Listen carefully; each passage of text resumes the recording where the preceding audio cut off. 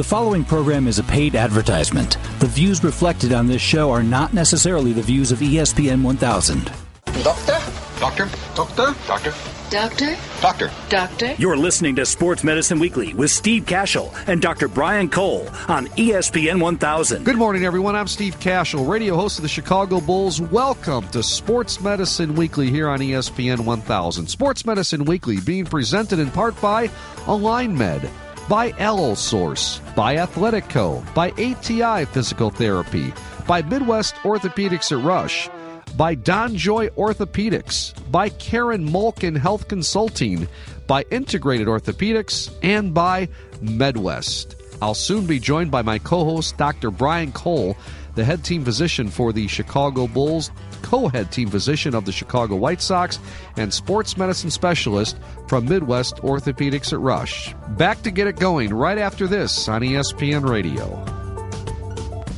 What comes to mind when you hear the words physical therapy? Maybe you think you don't need it, but what about those aches and pains in your knee, your ankle, your shoulder, or your back? When you decide that you've had enough, stop by ATI Physical Therapy. ATI offers complimentary screenings by a licensed provider at no cost. Don't waste any more time dealing with pain. Get the ATI Physical Therapy today and start feeling better fast. Visit ATIPT.com to schedule an appointment or find a location near you. When it comes to your health and wellness, you have a choice. Choose ATI Physical Therapy. The Chicago Bulls, White Sox, and DePaul Blue Demons rely on Midwest Orthopedics at Rush for advanced orthopedic treatment. So can you. We are the team physicians for these Chicago teams, and we're ready to be on your healthcare team too. Get expert care from these regional leaders at 4 Chicagoland locations. Learn more at rushortho.com. Midwest Orthopedics at Rush, your world-class team physicians. You're listening to Sports Medicine Weekly on ESPN 1000.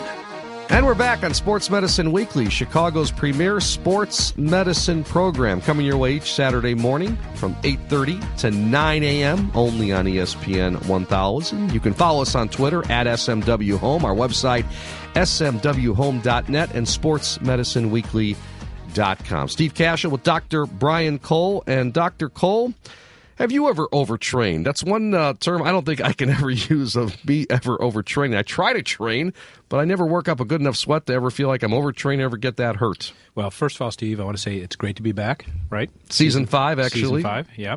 After a brief hiatus, and we have lots to talk about. So I think this is a great one to start the season with, because we're often talking about new exercise regimens. We're talking about how to get people into their programs, and this time of year, sometimes people slack off a bit. So if they're getting into a new program, it's very hard to differentiate overtraining from just being sore. I think that's what a lot of people have difficulty doing, you know. So I thought this is a perfect, appropriate topic to begin with. Well, Elizabeth Rassiopi is with us in studio from ATI Physical Therapy. She's a physical therapist working out of the North Michigan Avenue store in 324. I call it a store, the facility, right? ATI, you guys do a wonderful job. And thanks for being with us here in studio, Elizabeth. So what does the term overtraining actually mean? Well, when we're talking about overtraining with athletes, we're usually talking about the condition that occurs when the athlete has exceeded their recovery capacity, meaning they have overtrained by increasing the intensity of the volume of their training. So basically, they've overdone it. Right? They haven't given themselves enough rest. Are you speaking specifically mostly towards muscle function, or do you get even the depths of sort of lactic acid and some of the physiology of overtraining? Well, I think that, too, depends on the athlete and kind of whether we're talking about endurance athletes, or are we talking about Olympic weightlifters, or are we talking about CrossFitters. We also have to remember that overtraining is just as much a psychological, emotional, behavioral condition as it is a physical condition. So it can apply to all athletes across the board. So what about muscle overtraining? How do you define it? How does someone know that they've done too much? Well, with muscle overtraining, same as endurance, it's usually just a matter of not resting enough. So they've done that workout, or they've done multiple workouts back to back to back without resting adequately. They're going to have some of the same symptoms as an endurance athlete, maybe a marathon runner who has run back to back to back and not giving themselves enough rest. We're going to see a lot of similar symptoms and some different symptoms as well. So you're not just talking about one session in the same session of an overtrain. You're talking about too much in 1 week or overtraining. Explain that a little further when we're talking about time. Yeah, it's kind of a continuum, right? If you just train for one session, you might feel sore for a couple days. Usually if you feel sore for 3 days, you might have overdone it. But usually then after 3 or 4 days of rest, you get back into another workout. And your body's able to recover, and as a result, it ends up actually growing. So it actually, your muscles end up getting bigger, better, stronger. If you overdo it to the point where you're maybe working back-to-back days or not giving yourself more than 3 or 4 days, then that's when you see problems over time. So what are some of the symptoms of overtraining? Well, especially during the peak of the exercise, we're going to see increased fatigue. We're going to see increased difficulty of workout. So say someone did a similar workout last week, this workout may be harder, even though it's the same. They're going to see weight gain sometimes or muscle loss, which we don't expect, right, when we're working out. We also might see immune system decline. So they're getting infections more or they're getting colds more. All of these are physiological responses to that overtraining. Injuries as well? Definitely injuries, and that's what I see most in the clinic. A lot of joint and muscle pain, and then a lot of chronic injury, or sometimes injury that just comes out from one bout of exercise that overdid it. And Dr. Cole, when do you determine it's an overtraining injury? Just by asking questions, or can you see it then during an examination? You have to understand what comes in my office, for example. The types of things that I see with overtraining are usually tendonitis type pictures. So I may see Achilles tendonitis. We may see rotator cuff tendonitis from some of our repetitive overhead activities. We've seen it with our CrossFit athletes. Whenever there's a really high intensity, maybe over a prolonged period of time, especially in a somewhat competitive environment, I get people that come in with, basically just tendonitis where their workouts are shut down because they've probably done too much and they haven't allowed recovery. And it's pretty clear. You just take the history and say, look, what are you doing differently now than you were doing before? When you ask someone, what are you associated with? I'd say at least 80% of the time, someone will give you a history of a change in the way they train. I mean, some of the obvious ones are when people are training for marathon. That's a classic one where they're doing their sort of low mileage and they ramp up very quickly. And you get they get knee pain out. We've talked about runner's knee, things like that. We get stress fractures. There's a whole litany of things that happen with overtraining that it's all by history. Elizabeth Racioppi is our guest from ATI Physical Therapy. I'm Steve Cashel with Dr. Brian Cole. Brand new season here of Sports Medicine Weekly, our 5th consecutive here on ESPN 1000. Elizabeth is a physical therapist working out of the 324 North Michigan Avenue facility for ATI at the clinic. And so, Elizabeth, leave us with some recommendations for avoiding overtraining, but still trying to maximize your performance. Well, I think the most important thing is exactly that, avoiding overtraining, really preventing it in the first place. Because once you've overtrained, you have to take a lot of rest, a lot of recovery, and then you've lost a lot of time.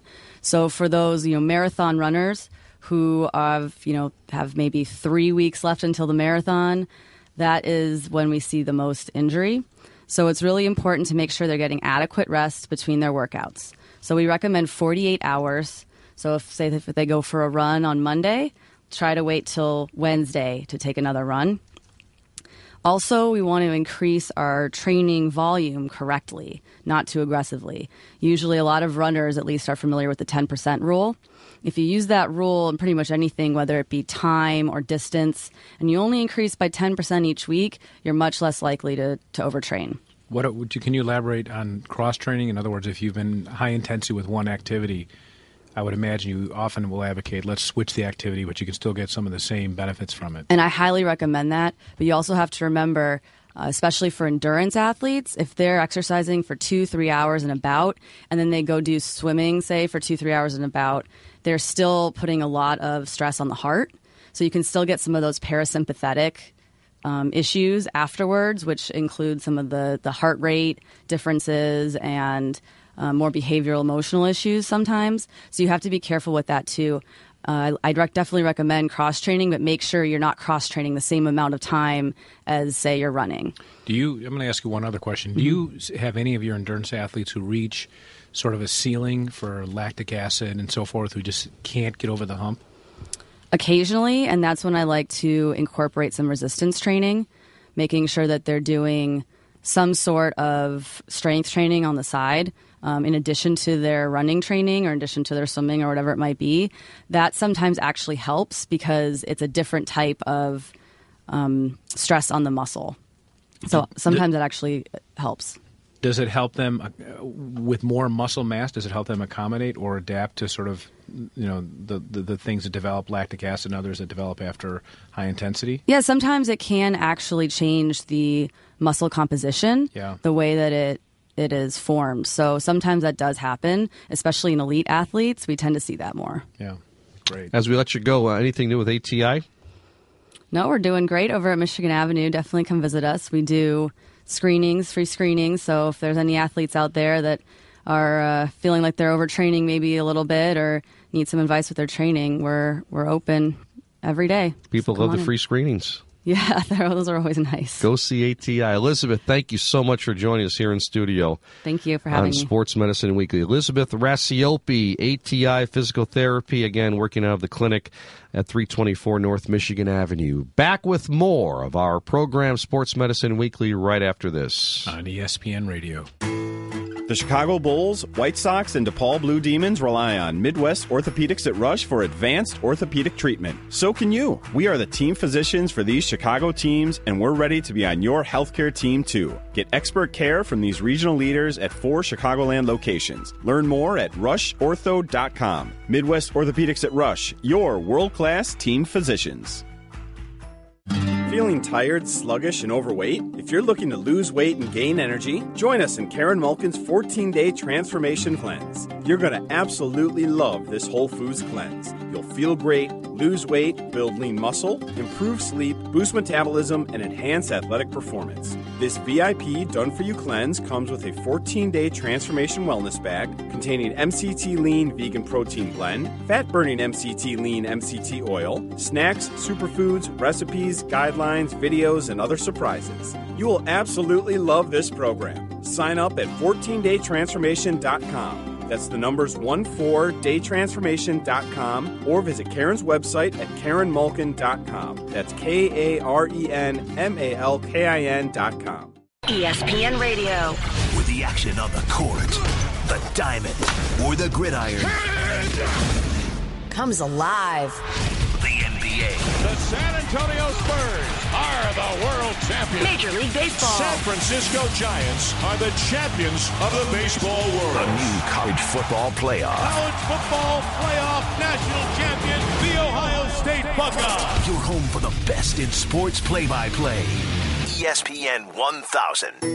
Integrated Orthopedics is Chicagoland and Northwest Indiana's premier provider of thermal and compression therapy devices for people recovering from sports-related injuries or orthopedic surgical procedures. To learn more about the benefits of thermal and compression therapy and to determine if it's right for you, please contact your healthcare professional. For further information about Integrated Orthopedics products and services, please contact us at 773-248-6400. That's 773-248-6400. What comes to mind when you hear the words physical therapy? Maybe you think you don't need it, but what about those aches and pains in your knee, your ankle, your shoulder, or your back? When you decide that you've had enough, stop by ATI Physical Therapy. ATI offers complimentary screenings by a licensed provider at no cost. Don't waste any more time dealing with pain. Get the ATI Physical Therapy today and start feeling better fast. Visit ATIPT.com to schedule an appointment or find a location near you. When it comes to your health and wellness, you have a choice. Choose ATI Physical Therapy. You're listening to Sports Medicine Weekly on ESPN 1000. Back on Sports Medicine Weekly, net proceeds from our show, Sports Medicine Weekly, go to support orthopedic research at Rush through the LiveActiveNow.org fund. I'm Steve Cashel, radio host of the Chicago Bulls, and with me, Dr. Brian Cole from Midwest Orthopedics at Rush, the head team physician for the Chicago Bulls, also co-head team physician from the Chicago White Sox. Meniscus tears, Dr. Cole. Wow, we've talked a lot about that lately. Who knew in Chicago what a meniscus tear was before these NBA players with Westbrook and Rose and all these different players going through with meniscus tears? And according to the American Journal of Sports Medicine, 129 meniscus tears in NBA athletes over a 21-season study. I would have thought there'd be more. You know, the problem is our reporting function with the NBA has always been a bit challenged, for lack of a better word. We're doing great now. And over the last couple of years, we have a electronic medical record that can track injuries when they happen in season, when they happen in the game, and how long a player's out. So really it's a reporting function. So it's quite probable that the rate was higher, but we just don't have it documented well. So there are more lateral meniscus tears than medial meniscus tears. What's the difference between a lateral and a medial? Well, so, the lateral is on the outer side, the medial is on the inner side. Lateral meniscal tears tend to happen in younger patients at a higher percentage, and as patients get older, say over the age of 30 or so, then medial meniscus tears become more prevalent. Most meniscus tears and high-energy injuries actually occur with ACL tears. In the same knee, then? Yeah, exactly in the same knee. That's actually extraordinarily common. What's not common is an acute or sudden meniscal tear in a very young patient, believe it or not. Most of the isolated meniscal tears happen in older people.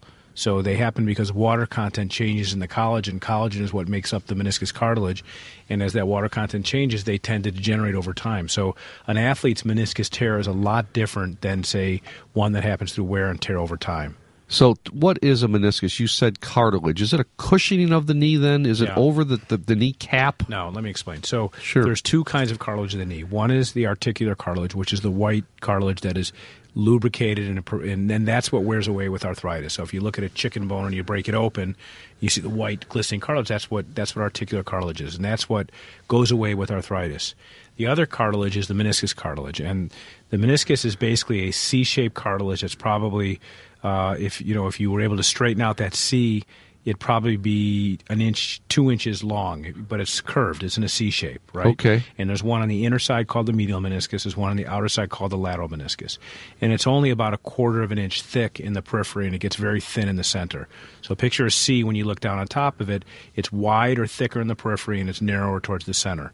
So it's like a wedge. Think of it like a airplane tire. If a plane lands and they put a chock block behind it so it can't move, right? Right. It's a triangular-shaped block. That's exactly what a cross-section of the meniscus would look like.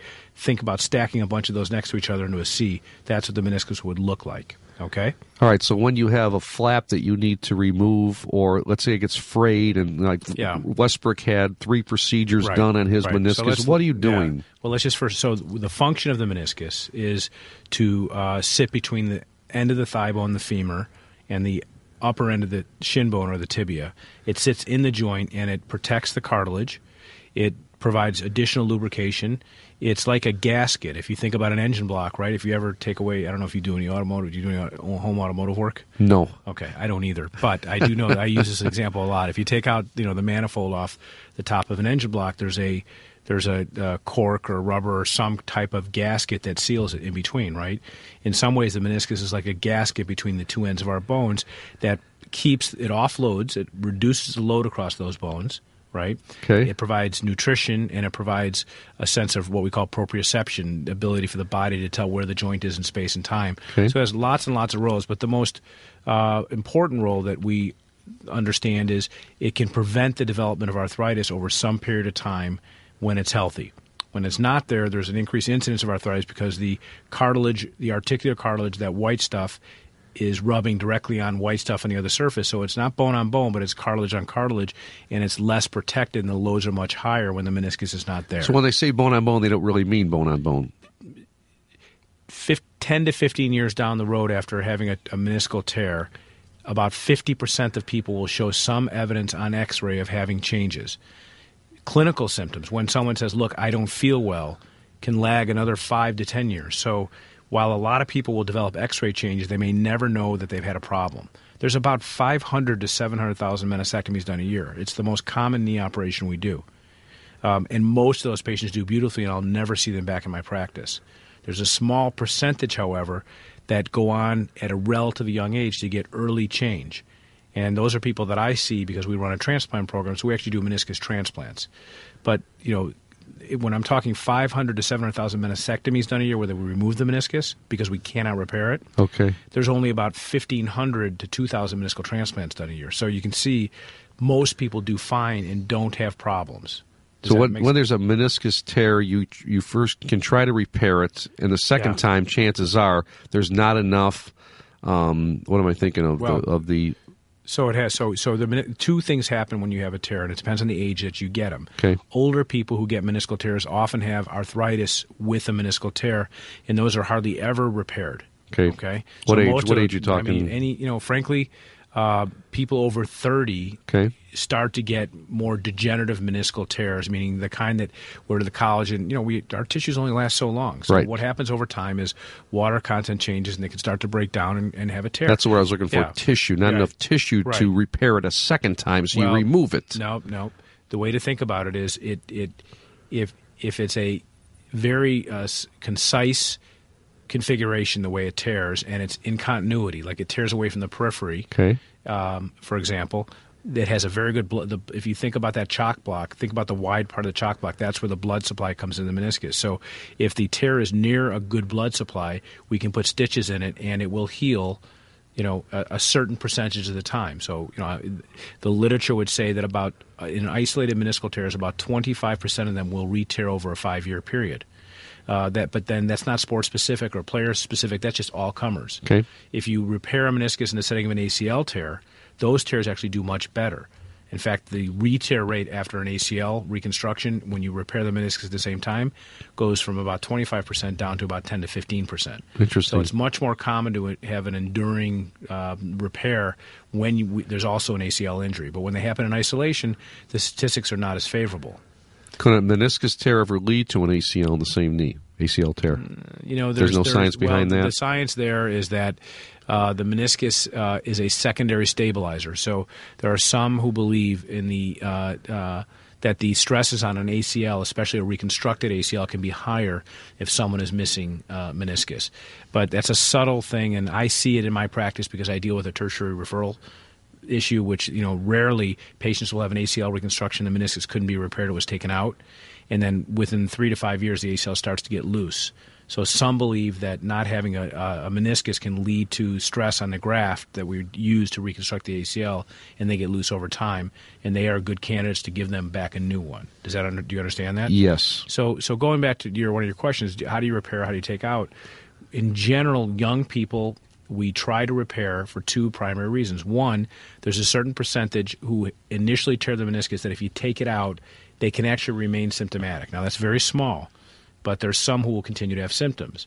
So therefore, whenever possible, to prevent that from happening, we'd like to repair it. The most common reason we want to repair it is that we believe that if you can repair it and get it to heal, that the incidence of arthritis down the road will be much less, right? Now, and there's some data to support that, but it's a challenging one because even that isn't definitive. But in general, we'd love to have a meniscus than not have one, right? Obviously, the consequence is that they can re-tear. They tear to begin with, and they can re-tear again. The flip side is we have tears that have no chance of healing. Their tabs are flipped up. They're like hangnails are only attached on one side. When that happens, your only option really is to take it out or trim it. Not enough tissue. There's not enough tissue, and the configuration of the tear is one where the blood supply wouldn't support a healing environment, so you take it out. Okay. So most of our research now is on biologics. We're looking at really interesting ways. We have a stem cell trial that was done looking at meniscus regeneration. We have growth factors and platelet-rich plasma and some really exciting stuff. But, it's not necessarily ready for prime time, but there's some really cool things. We have a tissue engineering project where a meniscus can be regenerated just from collagen in a machine. You can regenerate a tissue that you can transplant. So you're not using human tissue, you're using engineered tissue that is synthetic. So those are other studies that have been done. So my final question, how serious a surgery and how do you determine how many weeks? So an NBA player has a meniscus tear, you remove it, you say 4 to 6 weeks. Why is it 4 to 6 weeks? You can't, and they're full weight bearing like the next day. But why does it take so long? Steve, the issue is, first of all, no surgery is not serious in my mind. I mean, there's nothing in life that can't be made worse by having surgery. Okay, right. So when they say a 5-minute surgery, it's still serious. It doesn't. Yeah, it's the amount of time it takes to do surgery is irrelevant. Okay, so obviously there are surgeries that have various levels of morbidity, scar formation, and downtime. But it's very difficult to speak in broad strokes about how long it takes to get back because it depends what you're trying to get back to. If you said to me, look, I have a meniscal tear, I want you to take care of it. And I say, well, Steve, this is 2 little 1 centimeter incisions. I trim out the meniscus, and your goal is to go back to work as soon as possible. You can go back to work the next day, and you've met your goals. Yes. If you are a elite high performance athlete who has to cut, pivot, run, and that's what they do, obviously there's some downtime involved after the surgery is done. There's some pain involved. So loading is there swelling the joint, too? yeah, of course. Anytime we insult the joint with the surgery, there's some postoperative swelling. There could be bleeding, all kinds of things. Okay. So the joint has to reestablish itself, so and then the athlete has to reestablish him or herself. So you could argue that it takes different periods of time based upon age. It takes different periods of time based upon how deconditioned they were up to the time of the injury. It takes different periods of time how much pain they have postoperatively, where they can't really re-engage. And you got to be careful. We've had situations in really elite level athletes where they try to push it, get back too quickly, right? And then the joint gets inflamed and they're shut down for even longer period of time. Wow. So there's a whole spectrum of things. And to be honest, I'm not that smart. I can't predict how all these things are going to turn out. But you and nobody explain can. it very well. But for a weekend warrior out there who says, I want to run again, Dr. Cole, in 2 months, I mean, how do they repair, or what, physical therapy? Yeah, we use a lot of initial physical therapy to regain motion, reduce swelling. We use ice, and we regain quad function and core function and so forth. And it's a slow reinitiation of and progression of low load to high load activities.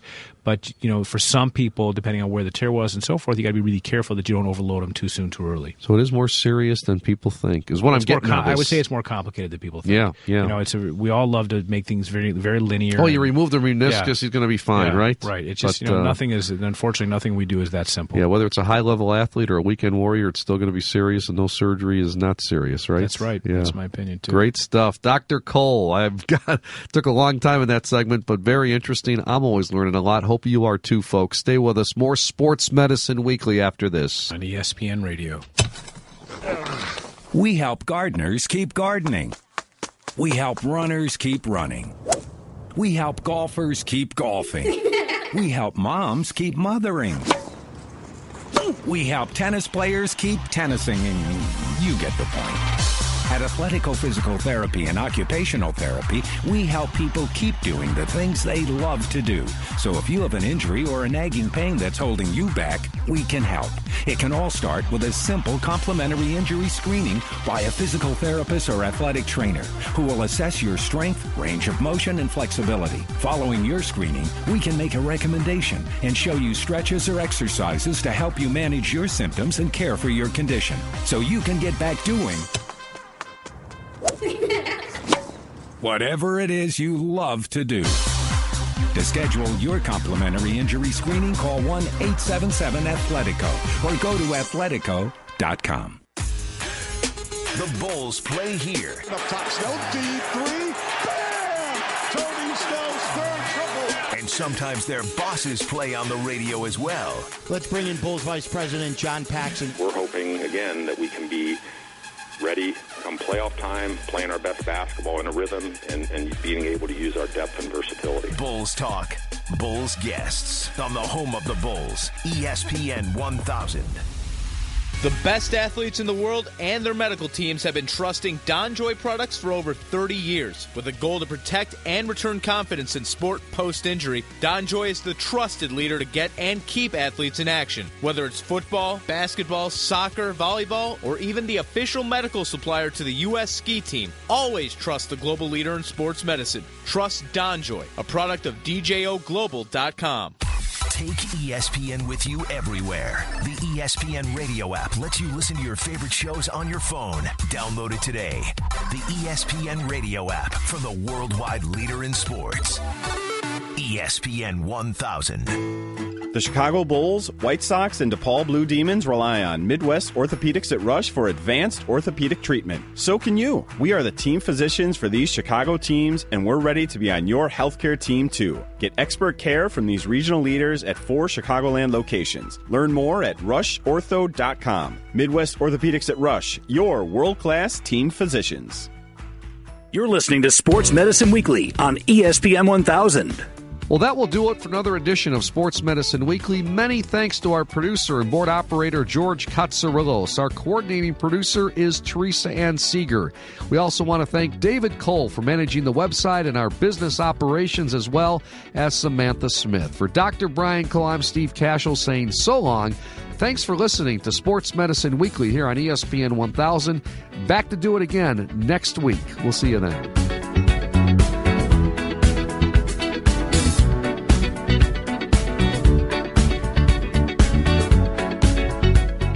The preceding program was a paid advertisement.